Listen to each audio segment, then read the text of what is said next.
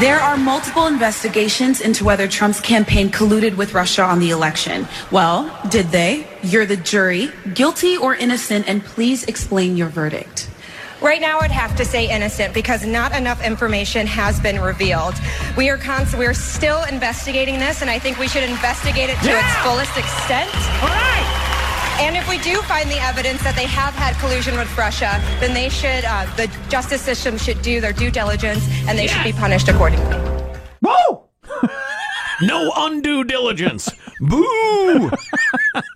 That's Miss Missouri answering her ridiculous question during the Miss USA pageant. And you hate to even fault the little gals. I mean, it's not their fault. No. Why don't they give them math problems? I mean, it's every bit as appropriate. I talk about that crap for a living, and if you gave me 30 seconds on a stage with that question, how do I answer this in 30 seconds? Oh, my God.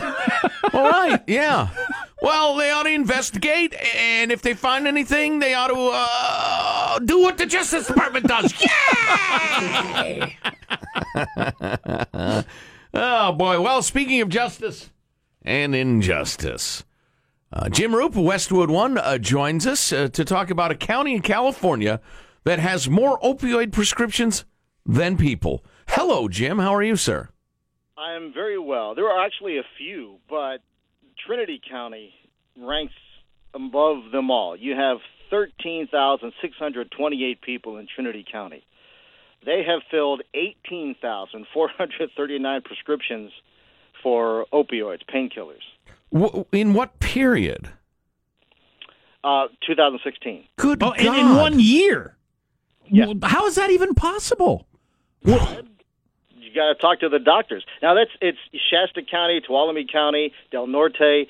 Most rural counties are finding this issue. These are among the counties with the most opioid prescriptions. And a lot of that has to do with their access to pain management therapies and things like that. They don't have – the distance is a problem. So it's easy to I don't know if I'm buying that. Got to go to work. You know, they got to ride the tractor or pick the crops or whatever it is. I don't know if I'm buying that. There has been a lax attitude in painkiller prescription writing for a long time, and the CDC has set guidelines for that to try and reduce the amount of prescriptions that doctors are writing. Yeah, but so this is not even, because you hear about various counties. I usually hear about this on the East Coast, or Ohio's made a lot of news with this. But these people that are, they get hooked legally with prescriptions, but then they're buying the black market stuff. This isn't even all the people that might be buying black market stuff because they're addicts now. These are actual prescriptions from the doctor.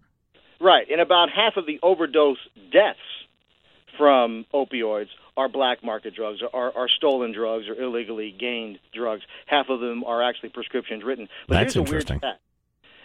Out of 1,000 in the state of California, out of 1,000 5-year-olds, 8 of them are getting prescriptions for opioids. You're kidding me. Who is giving their 5-year-old opioids for pain unless they had something horrific going on? Out of 1,000 10 to 14-year-olds, 35 of them have prescriptions for painkillers. Wow. Yeah, wow, so it's 3.5 out of 100, which is a little easier to comprehend. That's just amazing. I mean, so has everybody in this county been in a wood chipper accident? I mean, did they? You got to put most of this on the doctors, don't you? I was just going to say, the doctors in Trinity County, they got cigarettes hanging out of their mouths, and they're wearing reflective aviator shades when you walk into their office. Come on. That's what the Committee on Responsible Prescription Writing, or whatever the heck this committee is called. They blame the lax attitude in writing prescriptions. It's just easy to write a script for a painkiller. And as you said, people get hooked on it, and then when the prescription runs out or the doctor says we're not going to renew it, then they turn to the black market or even stealing these kinds of drugs. But Oregon has a problem. You mentioned Ohio, Virginia, places like that. I mean, it's just exploded there, too. In a 15-year period between, I think, 1999 and 2014, the amount of prescription opioids written, or the amount of opioid prescriptions written, quadrupled in that 15-year period. There has just been this explosion in the U.S. Of painkillers and Dr. Feelgood's out there just writing the script. Yeah, unbelievable, and it's killing people by the tens of thousands. Jim Roop of Westwood One. Thanks, Jimmy. Good to talk to you. You bet. Thank you. Yep. So there's at least a 50-50 chance when I disappear. If you really need to find me, look in Trinity County. oh yeah, good place to be. Yeah, absolutely gorgeous. Both sides should get a lot of blame. Ultimately, it's up to you to say no, because clearly, without even knowing what's going on here, clearly they're writing pain pill prescriptions for things that don't require it. Sure. That's just got to be the case. On the other hand, haven't most of us turned down pain medication when we didn't think we needed it? Right. Why are people saying yes to this? It's got to be part of it's got to be a cultural norm. I mean, it's like if the doctor was handing out free bottles of decent wine, I'd think, well, I can drink it, I can give it away, I can sell it. All right. Because everybody is drinking wine in my hood. Everybody's up in Shasta. If you were to say to somebody said, God, I'm Jones and I got to get some Oxy. I'm freaking out over here. And you said, I got some, I'll sell it to you. You wouldn't be looking around, oh no, I hope nobody heard me. Because it's happening like crazy around there. It's like pot in Mendocino County. Nobody cares. So if you have half a chance to get a script for some of this stuff, I think you probably get it. Because you're willing to sell it illegally. Sure. Well, that's a pretty weird is. Culture. That's a pretty weird culture. It's weird to you. It's not weird to them, which is my point. Everybody's doing it. I don't know if I believe that either, but something's got to be the reason. So I can't dismiss every theory because something's true. You've got almost a third more prescriptions than people over the course of the year. Although, granted, what's the maximum time for an opioid prescription? I don't know. That's probably worth knowing. Currently, is it 30 days, a month, or something like that? Then if you're a junkie and you're working your doctor, obviously you're getting 12 for you. But I've taken, I think, 4 Vicodin in my life. That's the total of my opioid use in my entire life. And 3 of those were with cancer. I say no to that stuff.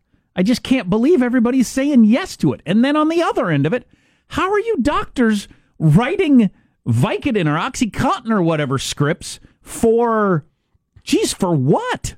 Everything? For youngsters? For everything that anybody has? He's having teething pain. Yeah, exactly. My 5-year-old wakes up in the middle of the night because his legs hurt, like my 5-year-old does. And we give him some ibuprofen because it's called growing pains. Everybody has them. So are the doctors in these counties, are they giving OxyContin to 5-year-olds? Exactly. Because their legs hurt? Exactly. Sure.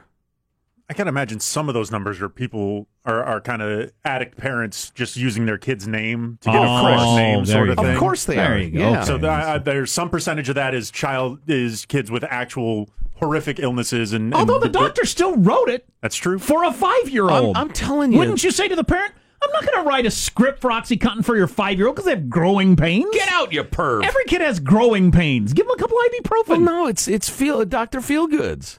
It's like in Florida where they came across these fake doctors in strip malls who'd write you a prescription for anything. Doesn't matter. Yeah, doc, quit wasting my time. What's your name?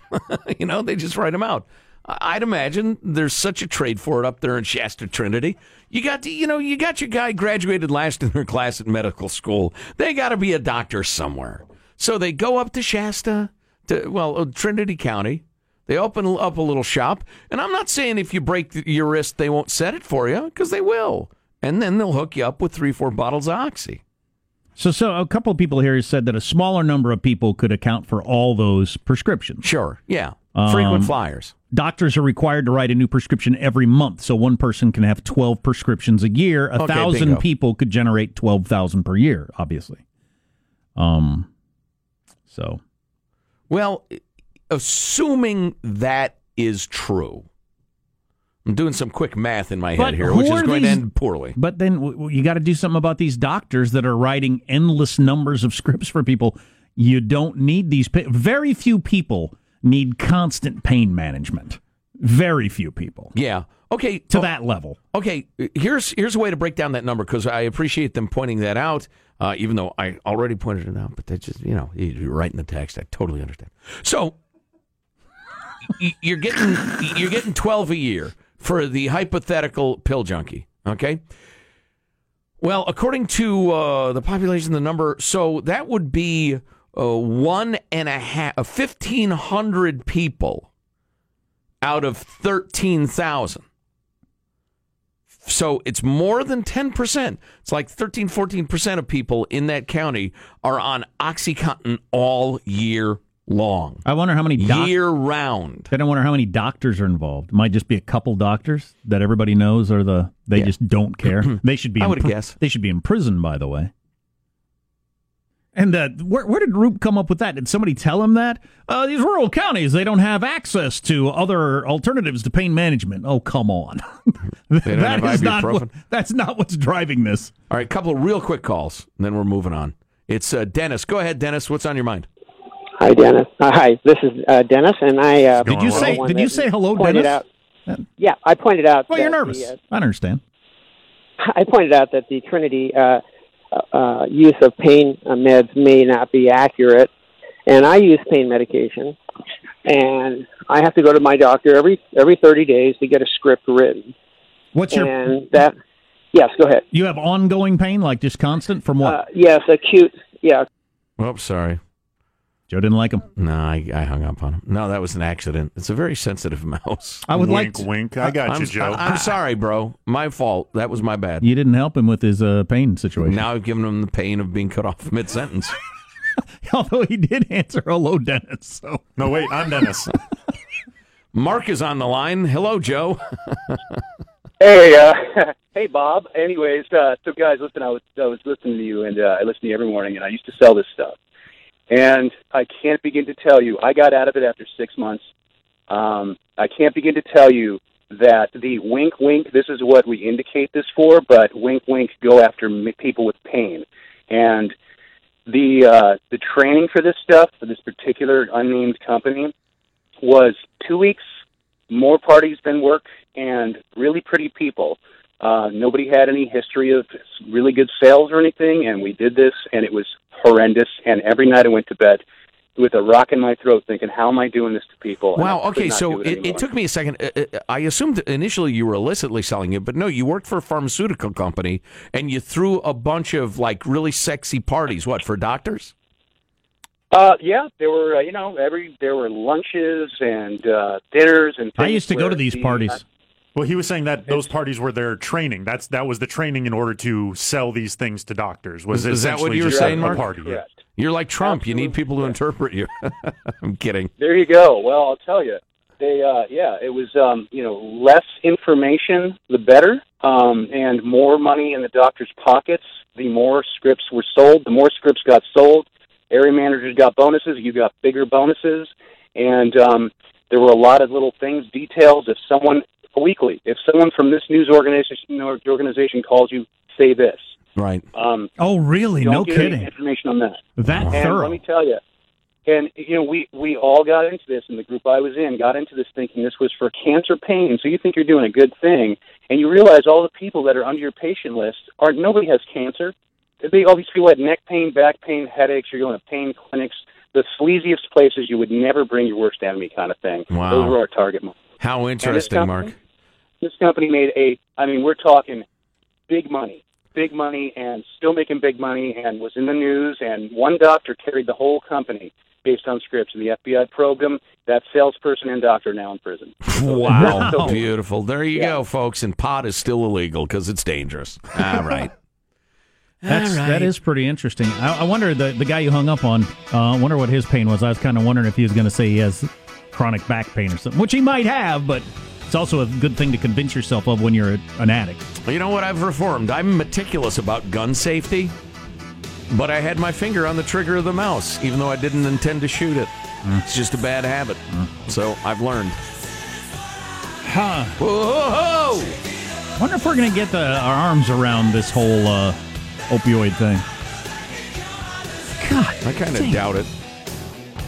If people want to get high, they're going to get high.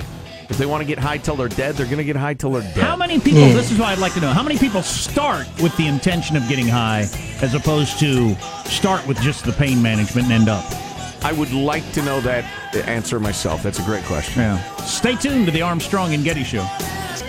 A couple of texts. Is this a best of? I hear callers on the air.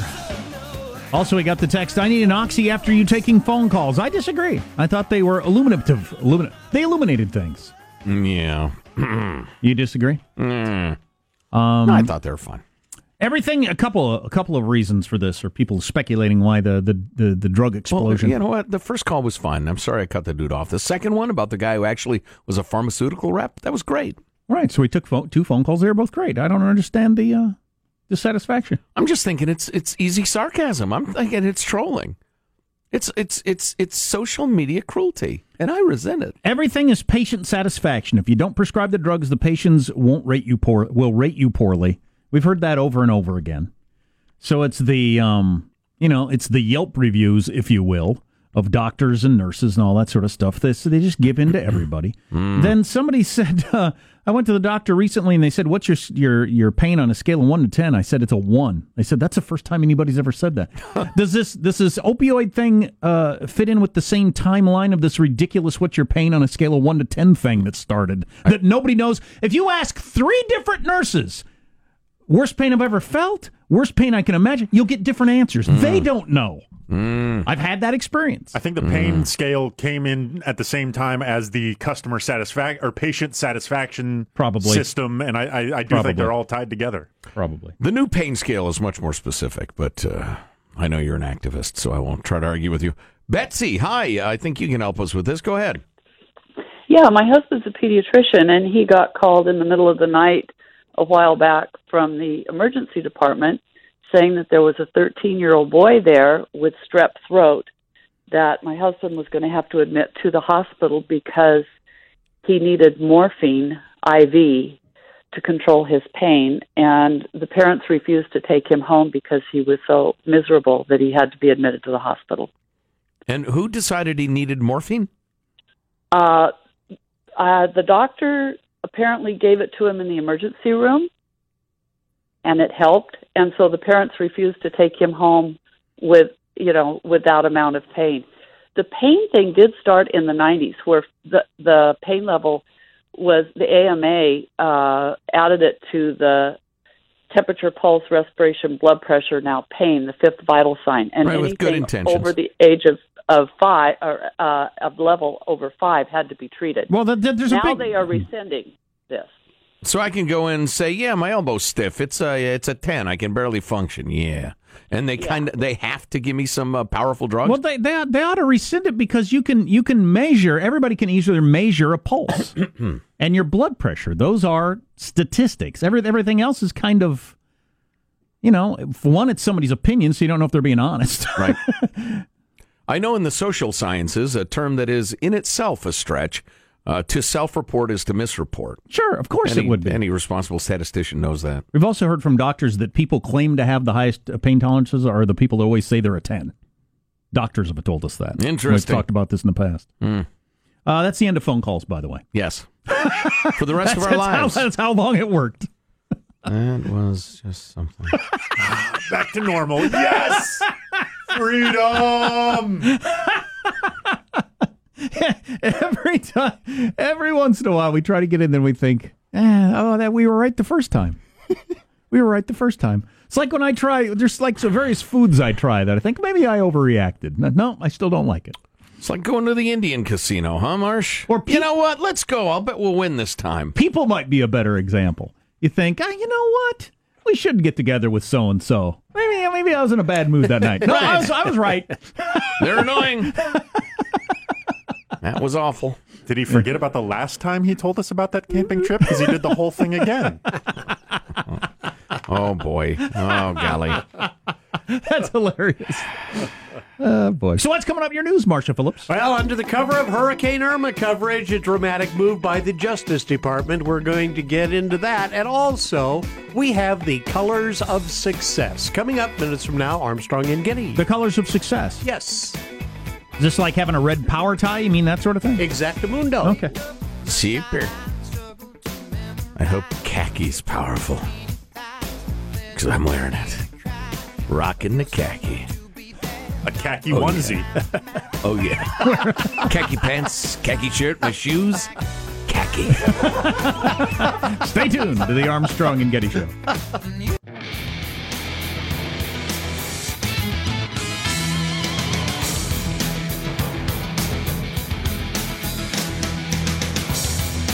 How you doing? I'm never taking morphine unless I really, really need it. I'd be taking it now if I could get away with it. Some of my favorite rock stars say never try morphine. Oh, is that right? Yeah. Really? Yeah. It's the greatest thing ever and highly addictive. Oh. Oh, yeah. It's like super medical grade heroin, really. Yeah. Hope I don't ever need that.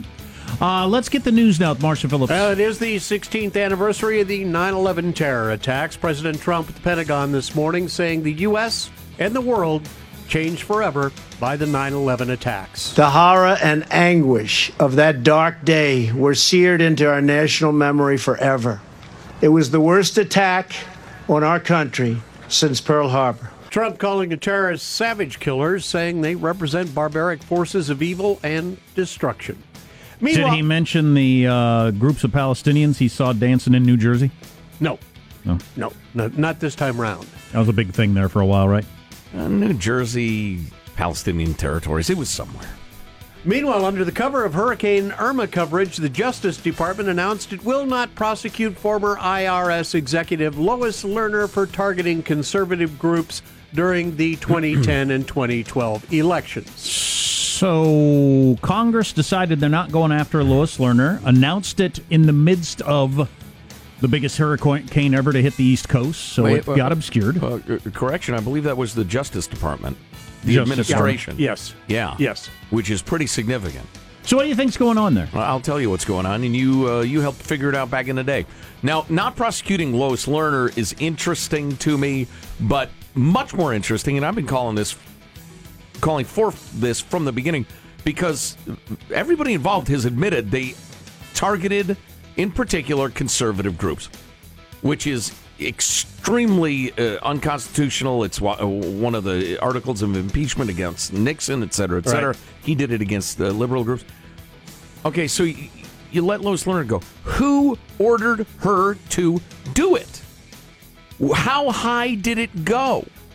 They're not investigating that. They don't care because, as Jack pointed out at the time, Mitch McConnell, Paul Ryan, and all their loyal soldiers, they hate the Tea Party movement way more than the Democrats do.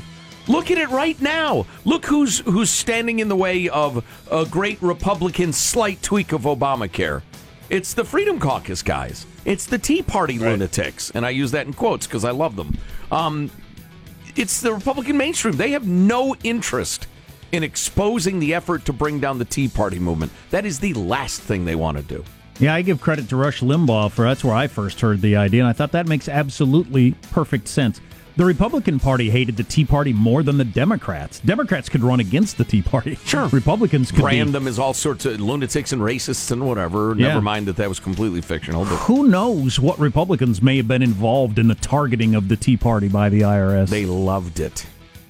7 people under arrest following anti-hate rallies in downtown Portland, Oregon yesterday. Police are saying a couple officers got hurt when the demonstrators threw things at them.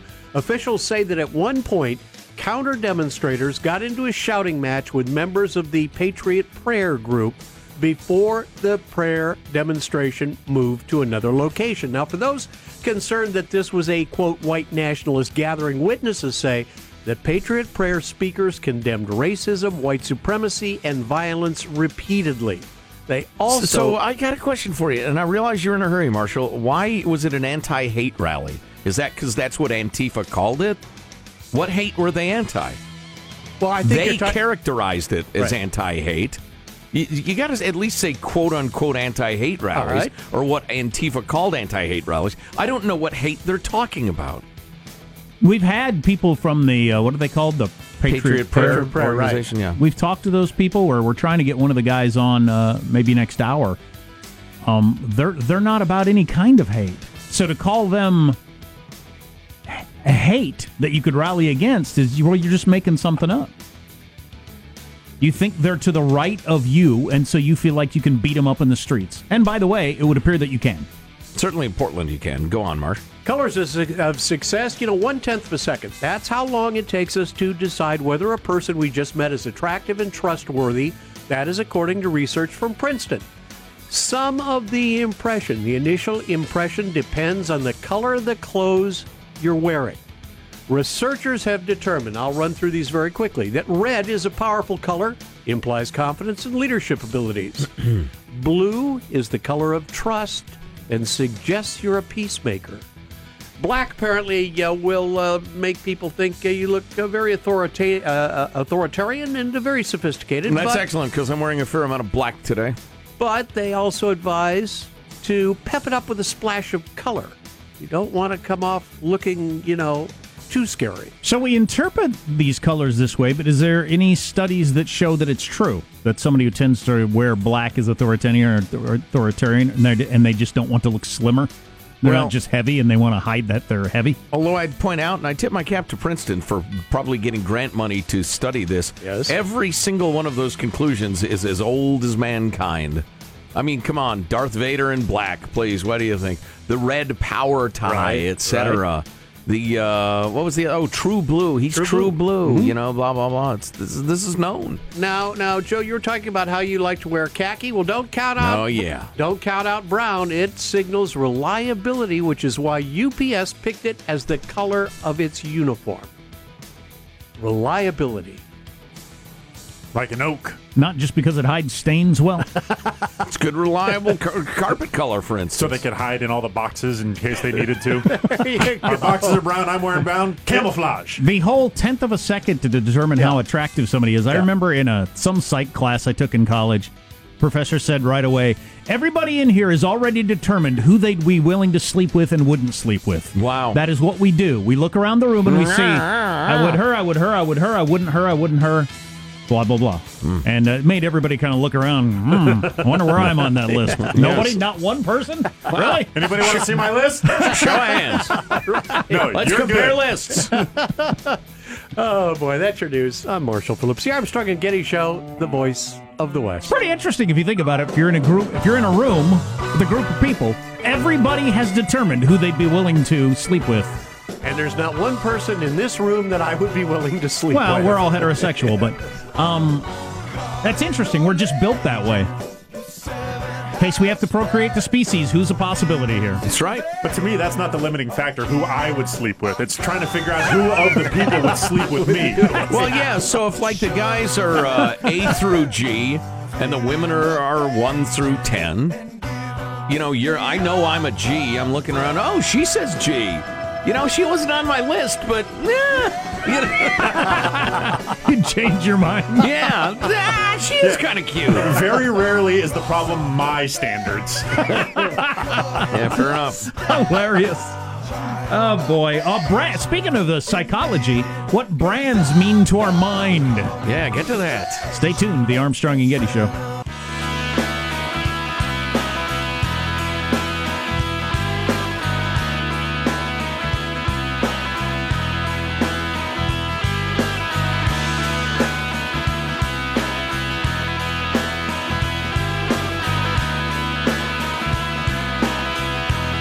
So we were just talking about there was another one of those rallies, this time in Portland, which Antifa showed up to, and there was violence, which is pretty much anywhere Antifa ever shows up. Yeah, indeed. More violence in Portland. I'm looking at the headline from Politico, how liberal Portland became America's most politically violent city, which is kind of a shame for such a beautiful town. Shane Dixon Kavanaugh is a reporter for The Oregonian, joins us now. Hello, Shane. How are you? Hey, good morning, guys. Great to be on your show. Oh, thank you. We appreciate you spending the time. Hey, listen, our time is limited, and, it was the Patriot Prayer folks showing up to do another one of their rallies. Is that correct? Yeah, that is correct. Joey Gibson and his Patriot Prayer group had organized a demonstration both in Portland and in Vancouver yesterday, and that brought out, a large number of counter-demonstrators as well, as has happened in the Portland area over the last several months. What's the main message, if you can sum it up, from the Patriot Prayer group? Why would there be counter-demonstrators? Well, it's sort of up easily because the Patriot Prayer group is largely bringing a message that they want to say that they want the right to sort of speak freely and openly and share their points of view without sort of being shut down by counter demonstrators in Portland. I would also say that I think the reason why the counter demonstrators have been so forcefully opposed to Patriot Prayer in their message is because they see that this group has consistently attracted organizations and individuals that promote racism, white nationalism, and other controversial ideologies on the right. Yeah, it's interesting. And Shane, we know you're here to report, not editorialize, but if I were to pin Antifa onto all my progressive friends, I mean, that would be completely unfair. So, it's an interesting way they look at it. One of the reasons we wanted to have you on is, have you seen an evolution in the policies of the police and the city to try to limit how crazy these things get? The police sort of strategies and tactics in Portland specifically have kind of been have evolved sort of on a case-by-case basis. The last few times that there have been demonstrations in Portland, there hasn't been much police presence. However, yesterday on Sunday, we saw a lot more police in Portland, and it was largely out of concern for there being an incident like the one that occurred in Charlottesville in August. But also, things got pretty heated in the Bay Area a couple of weeks ago when Gibson and his Patriot Prayer group tried to organize some demonstrations in San Francisco and then showed up to some counter demonstrations in Berkeley. But did the Patriot Prayer group have a permit, and were they doing what they're permitted to do over the weekend in Portland? So it was not clear if they had a permit for the demonstration in Portland. The police never mentioned that specifically. They did. The main sort of event that they had was in Vancouver, just across the Columbia River in Washington State. And again, I'm not sure if they had a permit for that event, but there was a large police presence there, sort of keeping a barrier between the Patriot Prayer and its participants and some of the counter protesters who showed up there as well. Shane Dixon Kavanaugh is a reporter with the Oregonian. I was actually just reading on the Oregonian that the mayor had vowed a zero-tolerance policy for violence at the protests.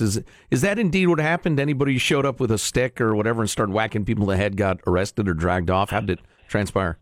In Portland itself, police were pretty quick to sort of break up the demonstrations and disperse individuals. They made it very clear at the beginning that there were going to be no weapons of any kind allowed in the protest areas. However, some projectiles were thrown, some smoke bombs were tossed, and as a result, that's why police sort of broke things up. And I think 7 people in Portland were arrested at those events. Interesting. Shane Dixon Kavanaugh of the Oregonian. Shane, we appreciate the time. Once again, well done. Good to talk to you. Thanks so much for having me on. It's our pleasure. Thanks.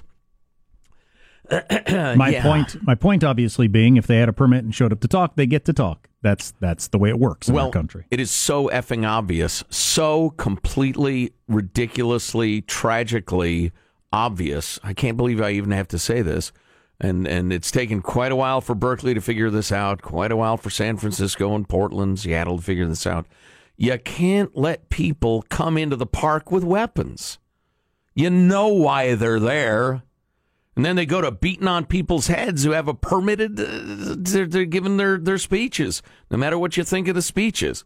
And it's taken so long for these progressive municipalities to figure this out, but you can't permit it. Hats off to Antifa that you got so much of America calling you counter-protesters. Anti-hate demonstrators. As opposed to a violent fascist group. Or what did, was it Dianne Feinstein or Nancy Pelosi said they're a terrorist group? Right. They're a freaking terrorist group. And Nancy finally, Pelosi the mayor said of so. Berkeley had to say they're a gang. So. If Nancy Pelosi says it's a terrorist group, why are we still calling them counter-protesters? Is a pretty decent question. In an anti-hate rally, Marshall.